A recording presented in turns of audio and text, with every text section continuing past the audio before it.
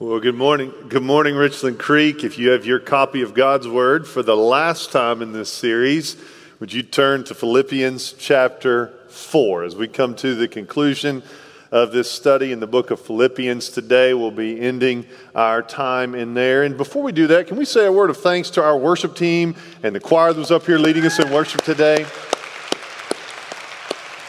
And praise the Lord for that, to spend these moments singing His praises. Now, I want to mention a couple of things to you today as you turn in your Bibles to Philippians chapter 4. The first one is, exactly a month ago today, we had a wonderful new addition to one of our church families. Many of you know Pastor Stephen Moy and his wife Crescent. They went ahead and jumped the picture there. This is a beautiful picture. This is their daughter, Sarah Joy Moy, who was born a month ago. Would you say congratulations to them and this beautiful little girl?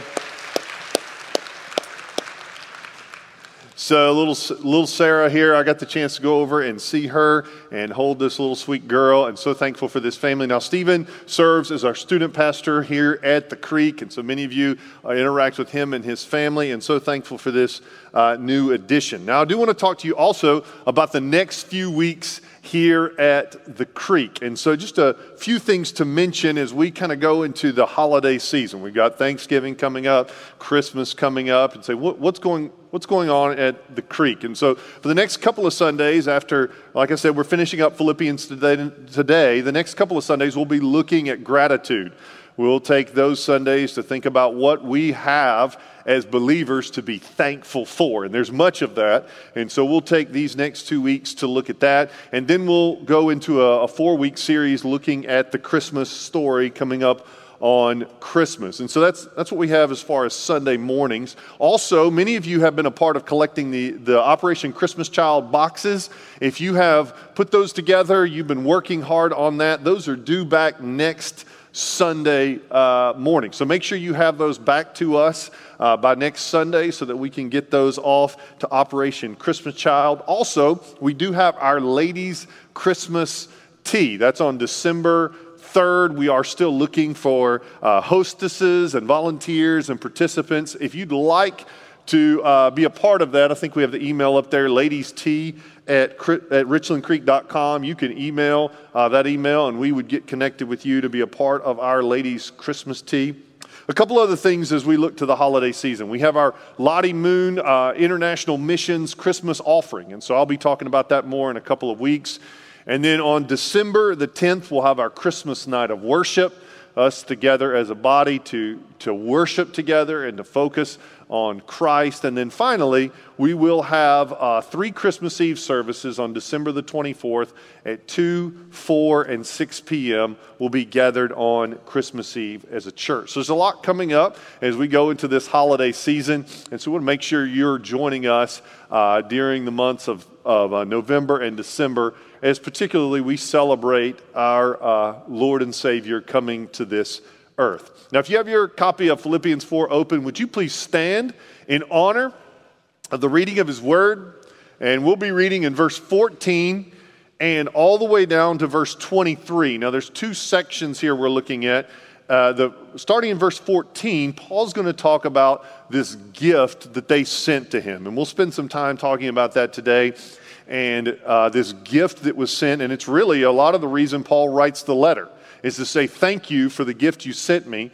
And then at the very end, we'll just read his final greetings to them as a church. So starting in verse 14, the Word of God says, "Yet it was kind of you to share my trouble. And you Philippians yourselves know that in the beginning of the gospel, when I left Macedonia, no church entered into partnership with me in giving and receiving except you only. Even in Thessalonica, you sent me help for my needs once and again. And not that I seek the gift, but I seek the fruit that increases to your credit. For I have received full payment and more. I am well supplied, having received from Epaphroditus the gifts you sent. A fragrant offering, a sacrifice acceptable and pleasing to God. And my God will supply every need of yours according to His riches in glory in Christ Jesus. To our God and Father be glory forever and ever. Amen. Greet every saint in Christ Jesus. The brothers who are with me greet you, and all the saints greet you, especially those of Caesar's household. And the grace of the Lord Jesus Christ be with your spirit. Let's go to the Lord in prayer. Heavenly Father, we do thank you today for how generous you have been with us. God, you are a giving God. And we're so thankful for the many gifts and the many blessings we have, both physically, but also spiritually, Lord, today. We're so thankful for what you have given to us. And so, Lord, help us to be just as generous and gracious as you have been to us as we give to you our lives and all that we have. We pray these things in Christ's name. Amen. You may be seated. You know, one of the greatest joys of my life has been to be a parent. To parent children is a great joy, a great challenge, but it's also one of the greatest joys I've ever had. Now, I don't know this personally, but from what I hear, there's even a greater joy to be found in being a grandparent. Any amens in this room? There we go. All right. You know, I hear you still get the blessings of the children without quite as much work involved. You know, I had the joy the other day of, it was a little window of it for me when I got to go over to the Moyes house. I got to go over to hold this little Sarah, and man, you know, holding a baby like that, so sweet and wonderful. And then I gave the baby back. I went home, I slept great. It was perfect, right? You know, when I remember growing up with my parents, whenever we go to a store or go somewhere, you know, you ask for a sucker or something you want from your parents, and you might get one. But somehow now when my kids go with my parents to the store, they come out with half the candy aisle. You know, when you transition from parents to grandparents, the generosity towards your children changes. Bedtimes, who worries about those, right? Healthy meals. Why do children need healthy meals? There's a sense at which when you become a grandparent, it is all giving, and you maybe don't have to worry about quite the rules you do as a parent. And I understand all the reasons why. But we as Christians, just like we maybe grow as parents, we ought to find ourselves, the more we grow in Christ, the more generous that we become. We ought to be more and more giving as we come closer to a God who gives so much to us. So today I want to talk about how God's grace causes us as believers to be sacrificial givers. To be people who give to the Lord. And so we want to take a few moments and look at this gift that was transferred to Paul and how it affects us. Now, I figure I've been here 6 months now, so I guess I can talk about giving on a Sunday. I don't actually feel that way, by the way. You know, honestly, it's a challenging topic, isn't it? To get up and talk about being a giving Christian. I truthfully today feel uncomfortable a little bit with it. But we preach verse by verse through the scripture. And today we reach the end of Philippians 4. And it talks about giving. So we do what we always do, is we're going to take this passage, we're going to look at it, and we're going to examine our lives in light of the generous Philippian church. So why do we as Christians give? Like, why should we be people that give? Here's the first reason from this text, is we give because we love one another. We give because we love one another. You see, our generosity is found in our affections that we have for each other. We give because we love each other. Now we've talked through the book of Philippians. There's this equation going on. There's God or Christ who's at the top, and then you've got at the corner the Philippian church, and at the other corner you've got Paul, and there's a bond being brought together between the three of them, and that's the gospel. The gospel brings all of us together. And so when that happens, lots of things come about because of it. But one of the things that's come about here is this bond has brought a gift from the Philippian church to Paul. It's arrived as a gift to him. And they gave it because they care about him. Look at verse 14, sorry. Verse 14, he says, "Yet it was kind of you." In other words, you did a good job. This was a good thing you did. It was kind of you to share my trouble. Paul was miles away from them, but they felt the burden because they cared so much for him that his struggles and his needs were shared by them. That's what Christians do, right? Even when there's other Christians that may be distant from us, we care about each other's needs. And this is the bond of the gospel, that we care about each other. And so this sharing of trouble, this bond that they have together brought about this gift. Look at verse 15. It says, "And you Philippians yourselves know that in the beginning of the gospel, when I left Macedonia, no church entered into partnership with me in giving and receiving except you only." So let's unpack that a little bit there. He says, when I left you, like last time when I was there and you all came to faith in Christ, you were a fairly young church. I mean, these believers hadn't placed their faith in Christ for very long. He says, when I left from the very beginning of the gospel and I went to Macedonia, I was run out of town. He said, you entered into a partnership with me, with giving to me. So when this young church sees the benefits of this great missionary, they say, I want to help him. They feel as if now we benefited from Paul's ministry. He came into town, blessed us with the gospel. And so now that the gospel's reached me, I want to help Paul go do the same thing elsewhere. And their desire was to not just pray for him, but to support him. They wanted to do their part. Now, he says there's other churches that don't, but the Philippian church says we want to do our part. I don't know if you remember in school, maybe you're young enough in the room here, you're in middle school or high school or college, and inevitably, if you're in school for any period of time, there's group projects that show up, right?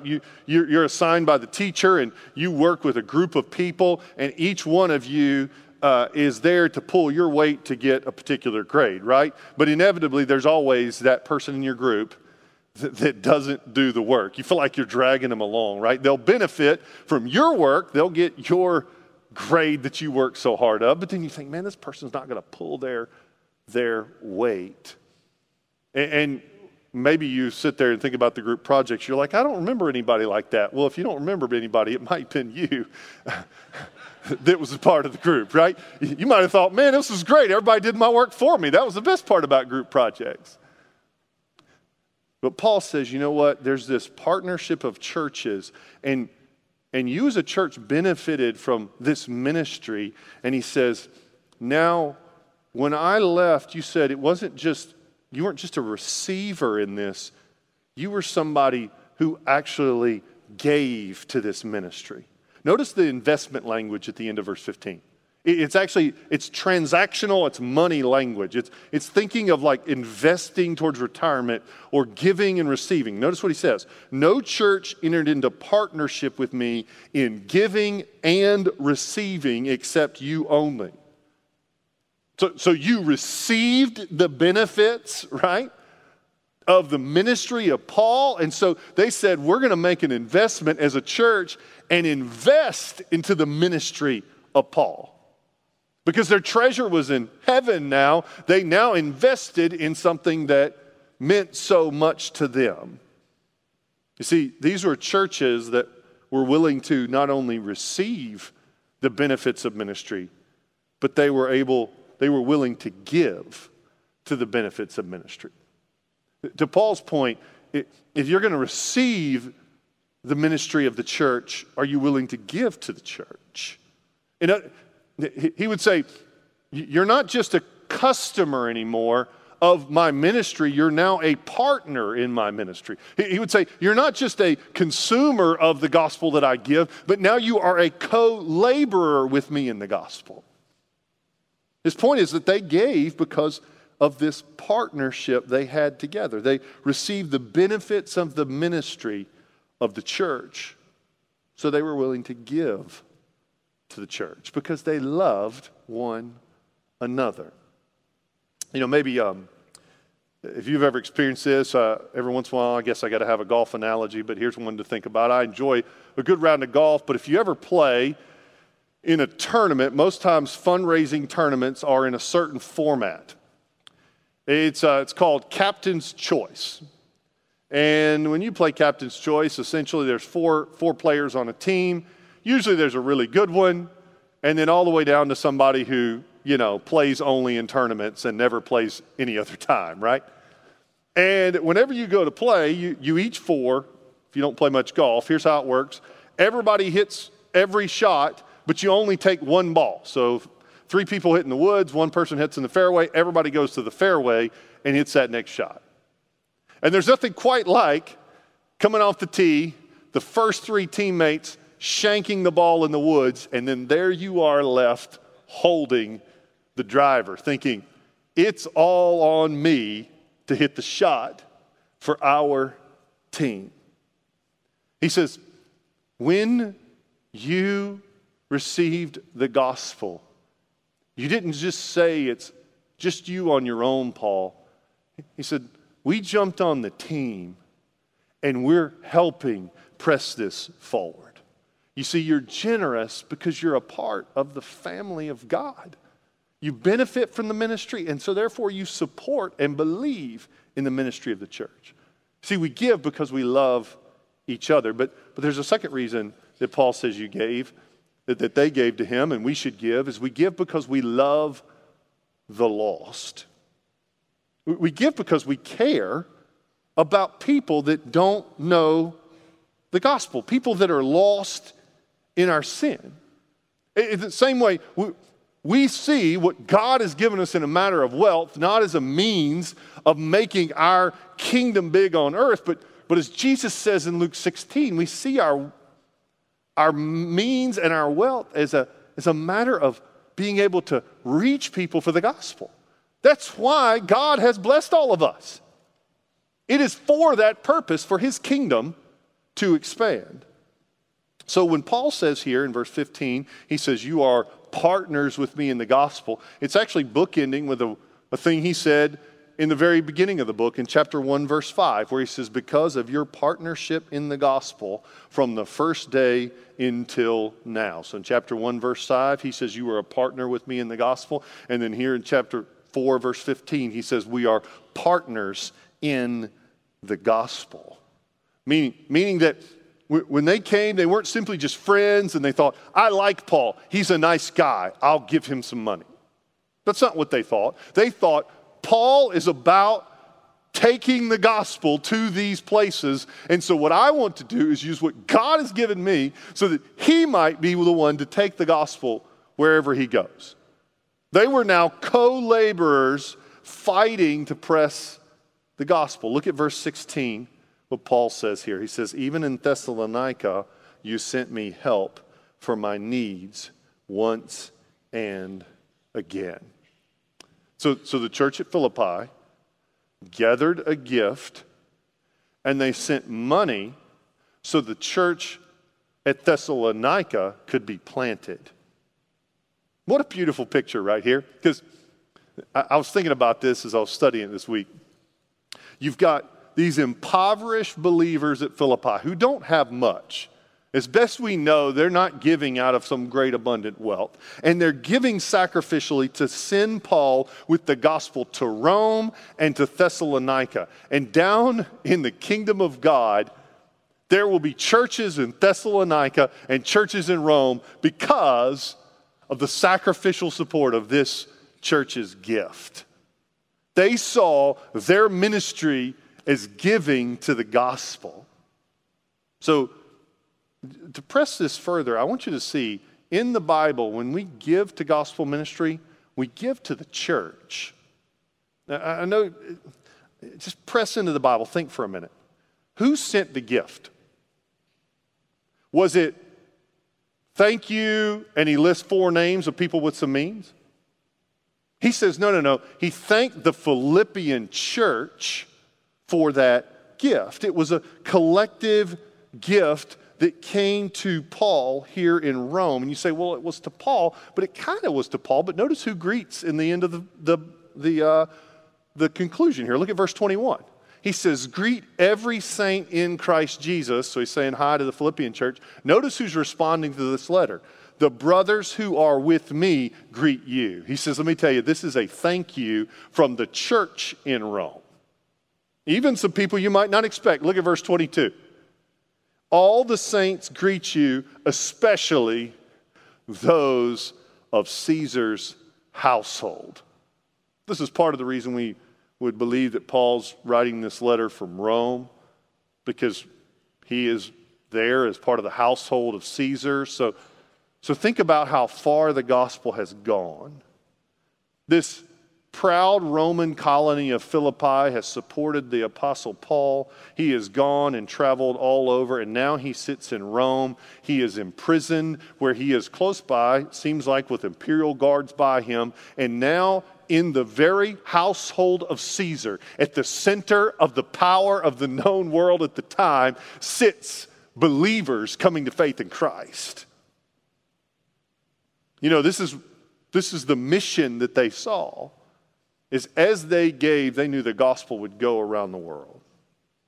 This is why we give to believe, as part of the creek, is we're giving to support the ministry of this church, because we want to see the gospel go to Wake Forest and Youngsville and all the area around here. We want to see the gospel go.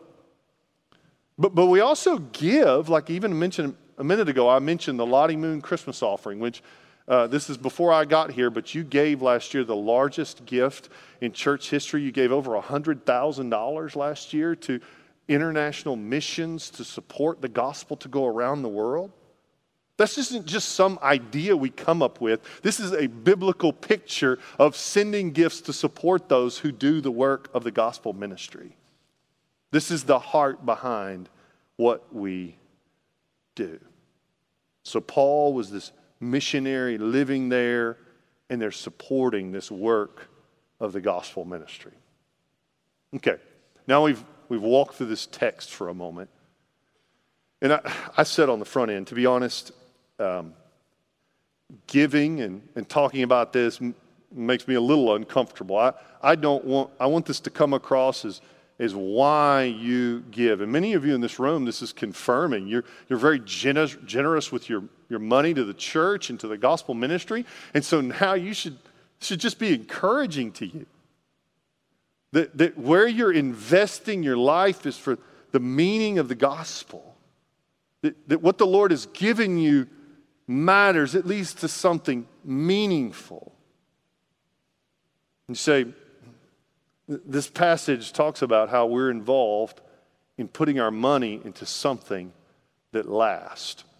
You know, I've mentioned before one of my favorite, one of my least favorite places to go is when my kids have a birthday party at the Chuck E. Cheese place. So, anyway, y'all know what it's like. So, whenever we go to Chuck E. Cheese, probably my least favorite part of the experience is after they have played a ton of games, they have received large numbers of tickets. Everybody knows what I'm talking about. You got a stack of tickets, and it seems like 10,000 tickets buys like a pack of bubble gum, right? So you're piling all these tickets in. You walk, sometimes I've been there before, and you just look like you have a wealth of tickets, right? And then you walk over to this counter, and I have 3 children, so that's 3 different decisions we have to make on how to spend all these tickets. And so you're usually tired by that point. Anyway, I gotta stop complaining about it. But you get up to the counter and you go to buy something with those tickets. And oftentimes, they're not the sturdiest of toys, right? You're not getting the most valuable items for those tickets. I wonder, and this is where I want to press you to think today. The Lord has blessed many of us in this room in different ways. I don't know how He's blessed you with your life. And I just ask you the question, what are you doing with what the Lord has given you? Like when you're done at the end of this life, will you have gone and spent all that you have and it feels like, what did I actually ever invest in? And Paul's language here of giving and receiving is all about investing your life in something meaningful. And there's a few things that are going to last forever in this world. The Word of God's going to last forever. Men's souls are going to last forever. So as we invest as believers in the gospel, we make an investment in something that's going to last forever. So I just would ask you today, how is it you're investing your life? Let me give you a third reason to give, and these kind of build on each other, and this may be the most important. We give because we love God. We give because we love God. Part of why this message matters to you is that ultimately our money and our worship are connected. You say, man, this preacher's laying it on thick, and he's talking about money a lot, right? You might think, is it all about the money? Is that what we're just trying to do, is to just get more money? And it's funny that Paul actually has already this in mind. The Philippian church, as he writes this thank you, is that what he's saying? I'm just going to tell them thank you because they might send something else, right? I want to manipulate this process. But Paul, he puts that to rest here in verse 17. Look what he says. He says, not that I seek the gift, but I seek the fruit that increases to your credit. He says, I don't bring this up because I'm seeking the gift. He said, there is a fruit and a benefit for you, to your credit. You may not be aware of it, but there is a benefit given to you as you worship God with all of your life, with everything you have, including what you possess. You say, I possess really connected to my spiritual life? Absolutely. Jesus talks about it a lot. When Zacchaeus comes to faith in Christ, what does he do? He gives away his wealth.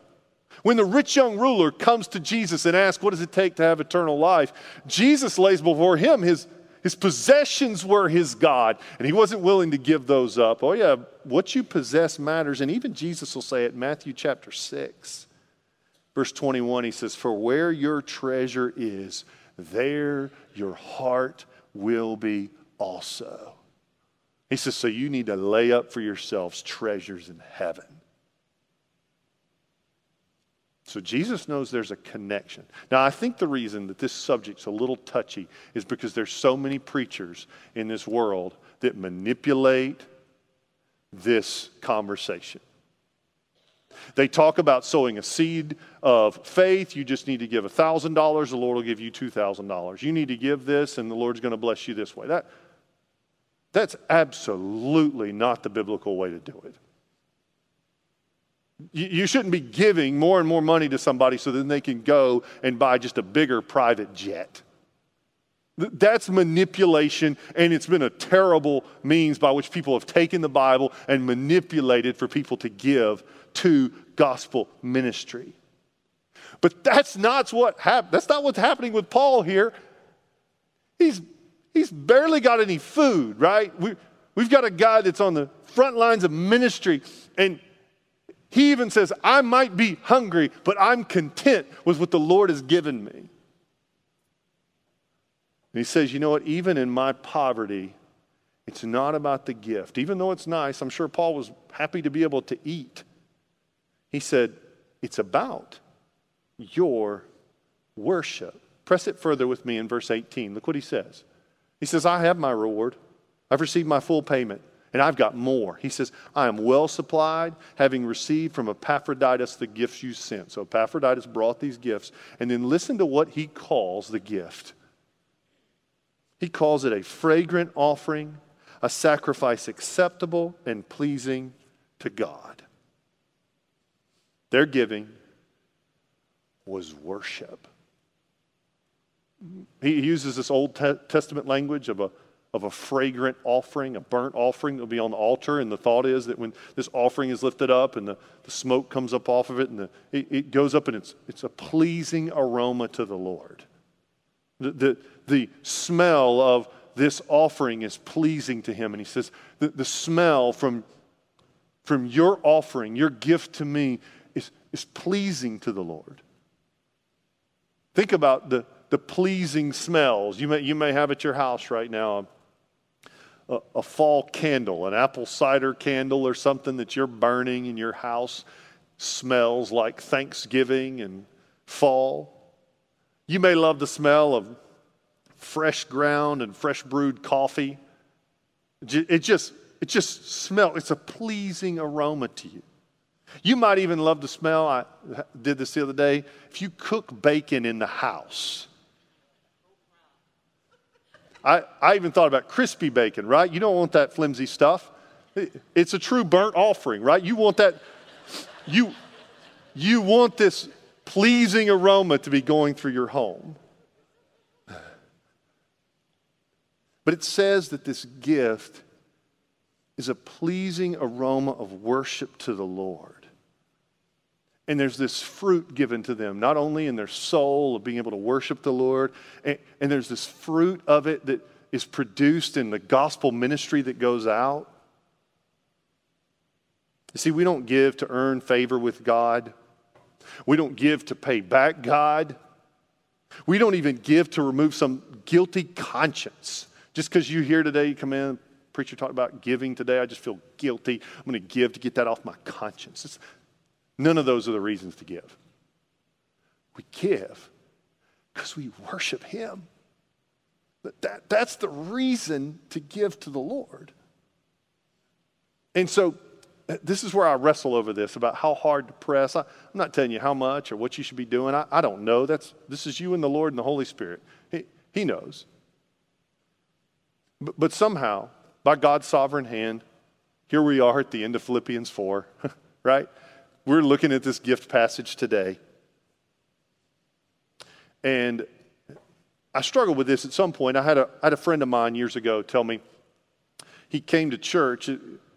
He wasn't a Christian, and he said, I wouldn't go to church because I always believe every time I went to church, all they did was talk about money. And so I think, man, I don't want to be that. If you're first time here, you're probably not going to hear me talk about this for a long time again. But at the same time, this is where I wrestle. That if I'm willing to get up here with the Bible and talk about how you worry, how you're not thinking about the Lord, if I'm willing to deal with other areas of your worship before Him, why wouldn't we be willing to deal with our giving as worship? And so this is a matter of your walk with the Lord, and are you willing to give to Him? So I'll just ask this question and I'll move on past it, I promise. And we'll look at the grace of the gospel here. But I would just say to you, if you were to open your bank account, your life, and what the Lord has given you, would you be able to say that I worship the Lord? I am generous for the gospel. That's where my life is built. That's what I do. That's what we ought to be able to say. And it's all because He's been generous with us. Here's the fourth thing. We give because God loves us first. That's ultimately the reason, is because He has been the biggest giver. He's the model of what it means to give. Look at verse 19 and how it describes God. He says, the reason that this gift is this worship, because my God will supply every need of yours according to his riches in glory in Christ Jesus. Paul makes this dramatic promise, saying that there is nothing you truly need that God does not give you out of the abundance of his riches and provision for your life. Praise the Lord for that. So think about Philippians 4. We've looked, if you've been with me the past few weeks as we walk through it, we've learned to be content in whatever situation we face. We've learned how to think about the glories and the greatness of God. We've learned how to not worry no matter what we face, because we take those things to him. We are satisfied in Christ alone. And if that is true, we have a God who has given us out of the abundance of his riches for our supply. He's supplying both our physical and our spiritual needs. Now, Kent Hughes, when he looks at this passage, he's a commentary writer on this, and he said, when it says, according to his riches, he said it's like this. If I had $1 million and I gave you $100, I would be giving you something out of my riches.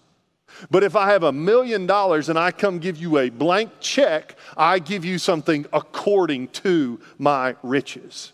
And that's what God has done with all of his riches and his glories in heaven, is he has come and given you something according to the abundance of his riches. You say, how is it that that's the case? Now think at Philippians with me. Just this book, Paul's been making this point all the way through. In chapter 1, he says, Jesus Christ is your gain, both in life and in death. In chapter 2, he says, let me tell you, there is a humble Savior that has come to this earth, and he gave it all for us as he gave his life on the cross.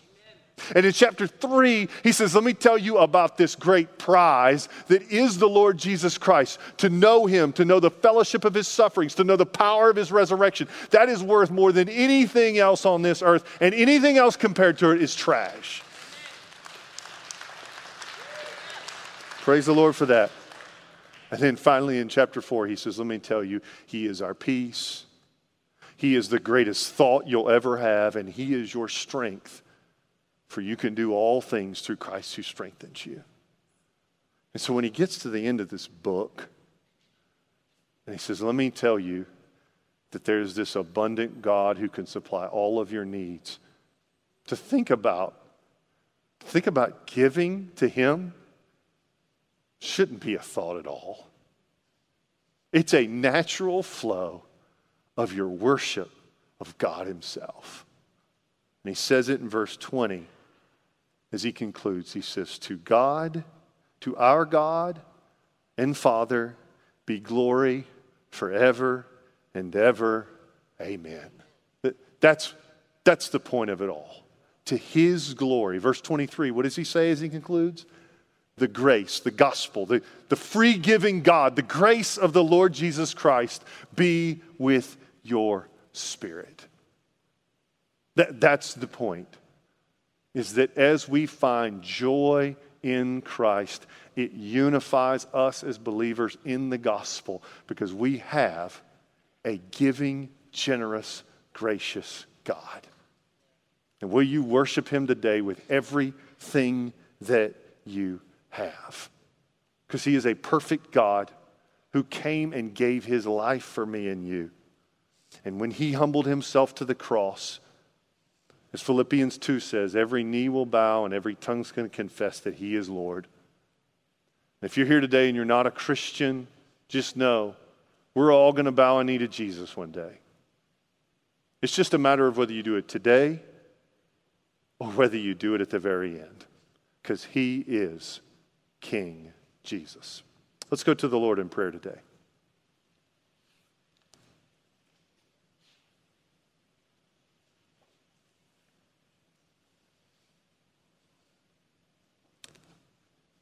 Lord, we are humbled by how much you have given to us. Lord, we worship you today. Lord, I pray that that you would help us to worship you not just with our mouths as we sing, but also with our minds as we think about you, with our hearts as we trust you and not worry, with our lives as we give to you. So Lord, find us faithful. Find us to be people who give our lives over for the gospel. We pray all these things in Christ's name. Amen.